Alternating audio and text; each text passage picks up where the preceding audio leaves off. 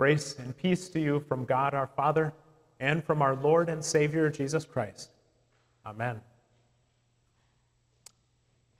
Perhaps you had some anticipation for this Ash Wednesday worship service because of the somewhat different format of the worship service, especially including the imposition of ashes during the worship service, which maybe that's something that is familiar to you because you grew up with that practice, but probably for many of us, it's a relatively new experience for us, at least receiving it personally. And maybe you're still not quite sure exactly how you feel about this practice, and that's okay too. There are certainly some perfectly valid reasons for preferring not to do it, but also a number of reasons why it could be a beneficial practice. As we mentioned, ashes symbolize sorrow for what we have been in the past and what we have done to offend God and to sin against other people. People of ancient times, especially as mentioned in the Bible, used to cover themselves with sackcloth. Think of a very rough, coarse kind of fabric used not for clothing generally, but for like carrying potatoes or something like that. Putting that on as your clothing, intentionally uncomfortable, and then going and sitting in the ash pile to show their sadness over some grievous sin that was weighing heavily on their heart and mind. The ashes that some of you received tonight were applied to your forehead in the shape of a cross to remind each other that simply being sorry is not enough. Just being sad about sins we have committed won't get rid of the guilt of those sins. Rather, true repentance includes faith in Jesus and the death that he died to pay for those sins on the cross. Only the cross of Jesus can take away sadness and change it into gladness. Only the cross of Jesus can take away the broken heart and make it whole and glad again. And so tonight, as some of us receive on our foreheads the mark of ashes, God's word calls us to think about, after the ashes, then what? Now, of course, we should be concerned that this imposition of ashes doesn't simply become a custom, a ritual that is just simply this outward action and nothing more than that. Ash Wednesday doesn't help us at all spiritually if it's simply just another observance or ritual or custom or tradition that we don't think about why and what we are doing. In fact, all of Lent and the season of Lent and anything you might give up for Lent, any fasting you might do during Lent, all of that does absolutely no good if it doesn't last in your heart and if it doesn't bring change to your life. What will be the net effect if the sadness over sin and the joy over the pronouncement of forgiveness does not last for you in your heart beyond the worship service this evening? St. Paul says that the effect that God wants us to have from hearing the pronouncement of forgiveness is, first of all, that we become God's righteous people. Paul writes in verse 21 of our reading, God made him who had no sin to become sin for us. This is the first transaction that will take place, and we'll recognize and categorize the principal characters in this drama that we see play out, that we see the Apostle Paul describing, and that we will continue to see in the coming weeks during Lent as we read about the passion history, the history of the suffering and death of our Lord Jesus, referred to here just by some pronouns. God made him who had no sin to be sin for us. Who is that him? We know who the us is, but the him who had no sin that God made to become sin for us, that is the almighty, eternal Son of God himself, who willingly for us became a lowly human being. and us. We, me, I myself. I'm a very disobedient, rebellious, ungrateful creature who has disobeyed God in every imaginable way. He stands for everything pure and noble, but I, by myself, stand for all that is selfish, cheap, tawdry, self-destructive.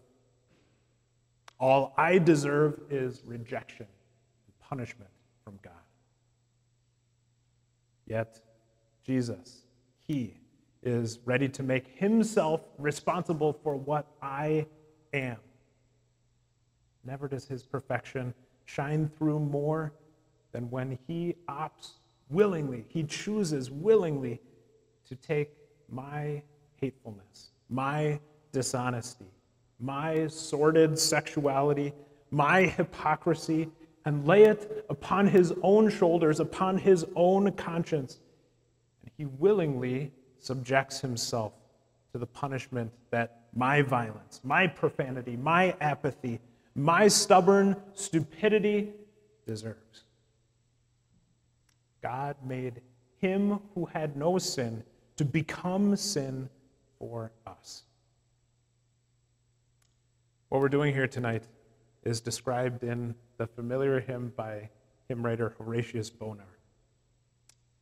Now sit and put yourself under the words that he wrote.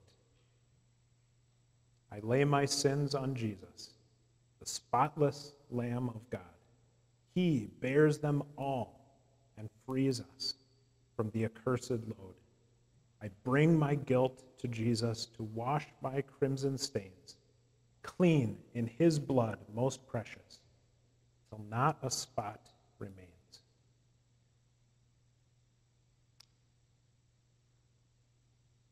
So are you doing that tonight with the mixed emotions that we talked about earlier? Have you started your journey on the way of sorrows through that we will continue through this Lenten season in order to think about one more time the immense love that Jesus has for you? Do you feel deeply in your heart how desperately you need to have Jesus care for you this way, to cleanse your crimson stains?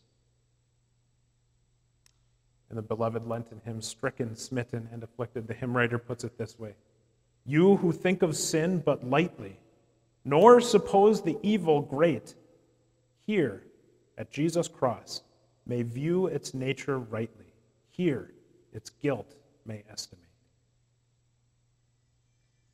Only at the cross of Jesus do we truly understand the reality and depth of our sins. And so after receiving the mark of ashes, we have a better understanding of the enormity, the seriousness of our sins, and Jesus' tremendous dedication to save us from them.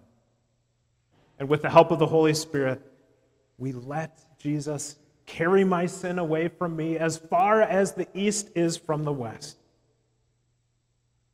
And then, wonder of wonders, as God assures us through his messenger Paul, we become the righteousness of God in him, in Jesus.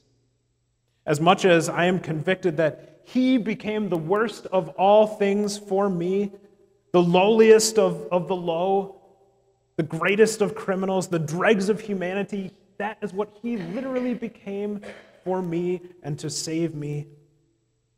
So also, because of the promise of his word, I become convinced that now I am recognized by my heavenly Father as the very holiness of Jesus personified because of him. In him, I have no faults, no flaws, nothing to criticize, nothing to condemn, absolute perfection. That is what I have and what I am because of Jesus, my Savior. Are you totally aware tonight that because of the cross of Jesus, you are the sinless son or daughter of God, and that no guilt can ever again disturb you, that no sin can ever again cause you to feel guilt and to be trapped in the web of deceit and shame that the devil tries to spin around you? Are you ready to stand with all the saints and to claim the spotless perfection that your Savior lays upon you? Of course, it's true, as you know, that your sinful nature will still hang on and try to drag you down, that the devil will do his worst to derail you in this new life that Jesus has won for you. You can be absolutely certain, because of the cross of Jesus, that you are, in God's sight, a holy child of God, sinless, blameless, because you have been forgiven by your Savior. The blood of Jesus, God's Son, has made you clean. So be a member of God's righteous people by claiming your inheritance that Jesus has won for you with unwavering faith in him. Have you ever had the experience of being weighed down by the guilt of a particular sin that you have committed for a long time because you didn't confess that sin, and that guilt just gnawed at your conscience and was even though you tried to put it out of your mind, it was still there deep in the recesses of your mind, and you could never be free from it. It felt like you were slave to that guilt. But then finally, when you confess that sin, maybe to your pastor, maybe to a fellow Christian, maybe it was to the person that you sinned against, and you received the assurance of your forgiveness for Jesus' sake, it felt like a weight, crushing weight, had been lifted off your shoulders, like you had finally been set free from that trap of guilt and shame. True peace of mind comes only when we stop trying to hide our guilt and instead expose our guilt, expose our sin to the light of day, to the light of God's word, of his law, but ultimately to the forgiveness of that sin that God gives freely to us through Jesus, our Savior. And when we do so, by his grace, we are free at last. After the ashes, the righteousness of God. And the Apostle Paul goes on in our reading. We implore you on Christ's behalf, be reconciled to God. Another way of saying that would be, come, be God's friends again. Don't be his enemies, be his friends. And it should be pretty obvious to us that if we are God's righteous people through faith in Jesus as our Savior, then we are reconciled to him. And our reconciliation will make us intimately associated with our heavenly friend, with God, our loving Father, every day. We most certainly will be his friends. Right on, says the Apostle Paul. Let that friendship with God be the hallmark of your life. Carry on that way every day of your life. So he pleads with us. He implores us. Don't let this amazing grace of God be wasted. This is one of the most precious pieces of advice that you will ever get. Use what God makes available to you through the cross of his Son, Jesus, your Savior. Don't waste any of these spiritual resources that God freely offers to you in Jesus. And of course, we're talking about his word, about the gospel, the good news of the forgiveness of our sins through Jesus that we find in his word and also in the sacraments of baptism and the Lord's Supper. God calls us to make use of this means of grace, to hear his word, to read it, meditate on it every chance we get. Let this word of his wash through our consciousness like a spiritual bath continually. Meditate on the wonderful truths of his forgiving love through Jesus every moment that you have, every moment that you can spare. And start especially during this season of Lent. So don't let tonight's Ash Wednesday worship service be the last Lenten worship service you attend. Rather, try your best to take them all in. Come on the following Sundays and then during Holy Week as you hear read for you again from God's Word those events of the suffering and death of Jesus for your salvation. Take it all in. Listen to this story of God's Son giving himself, giving his life for you. And through those words, grow in your relationship with him. Take the body and blood of Jesus that he gives to you in the Lord's Supper. Drink it. Eat it. Let that be the assurance of the full forgiveness of all of your sins that Jesus has already won for you. Let nothing that God has given to make you his friend just sit there and be unused. Make full use of it for your spiritual well-being. And as you do so, as a result, you will become better friends with God, with your Heavenly Father, every day that goes by. And as a friend of God, you will tell him all your needs and you will let him help you, just as you would tell a dear friend, and accept gladly the help that they offer to you. Whatever you aren't that you would like to be, tell him.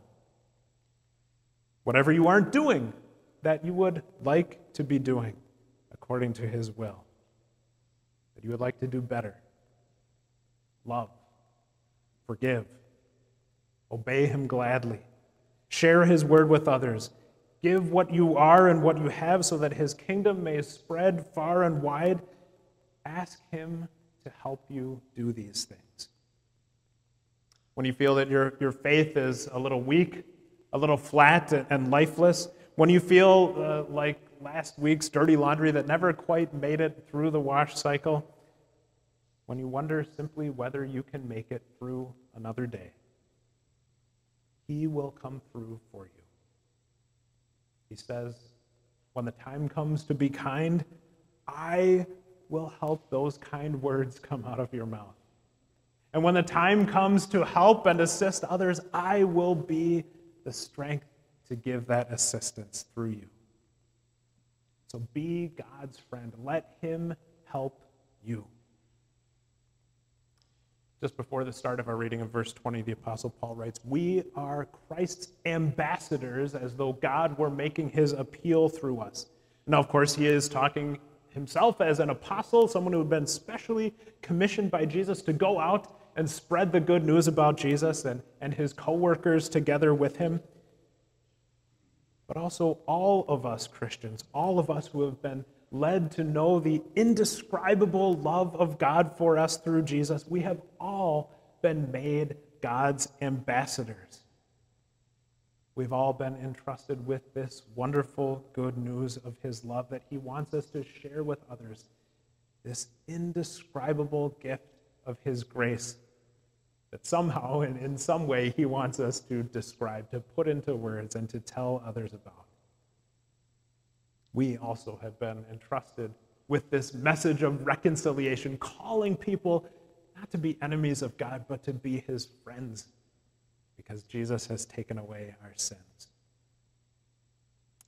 One of the finest ways that we can use this privilege of being God's friends is to be his representatives. Even in the midst of a world that is sometimes very skeptical, very cynical about the message of God's love for us, a world that is very often disoriented, spiritually sick, and dying, your words, underlined by your spirit-led lifestyle, can show how great human life can be and how sweet it is to have God as your Father, to have Jesus Christ as your brother, and the Holy Spirit as your helper. You, too, are an ambassador for Christ. Think about, for example, how in your life, when you've had a great experience, perhaps when you've been treated by a doctor who showed special care and concern and certainly was a master of his specialty and helped you to heal from some illness or disease or recover from some injury, and how you just want to tell other people about that wonderful experience you had with that amazing doctor, and if they ever needed to give a referral to them, and then how glad they are to receive that advice and to receive that referral.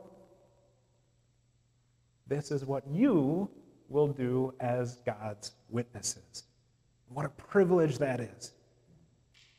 When we testify as God's witnesses, as his ambassadors, what great things can happen When people hear that referral that we make of how amazing God's love has been in our lives, changing our lives, giving us the assurance that our guilt is washed away and we are at peace with God.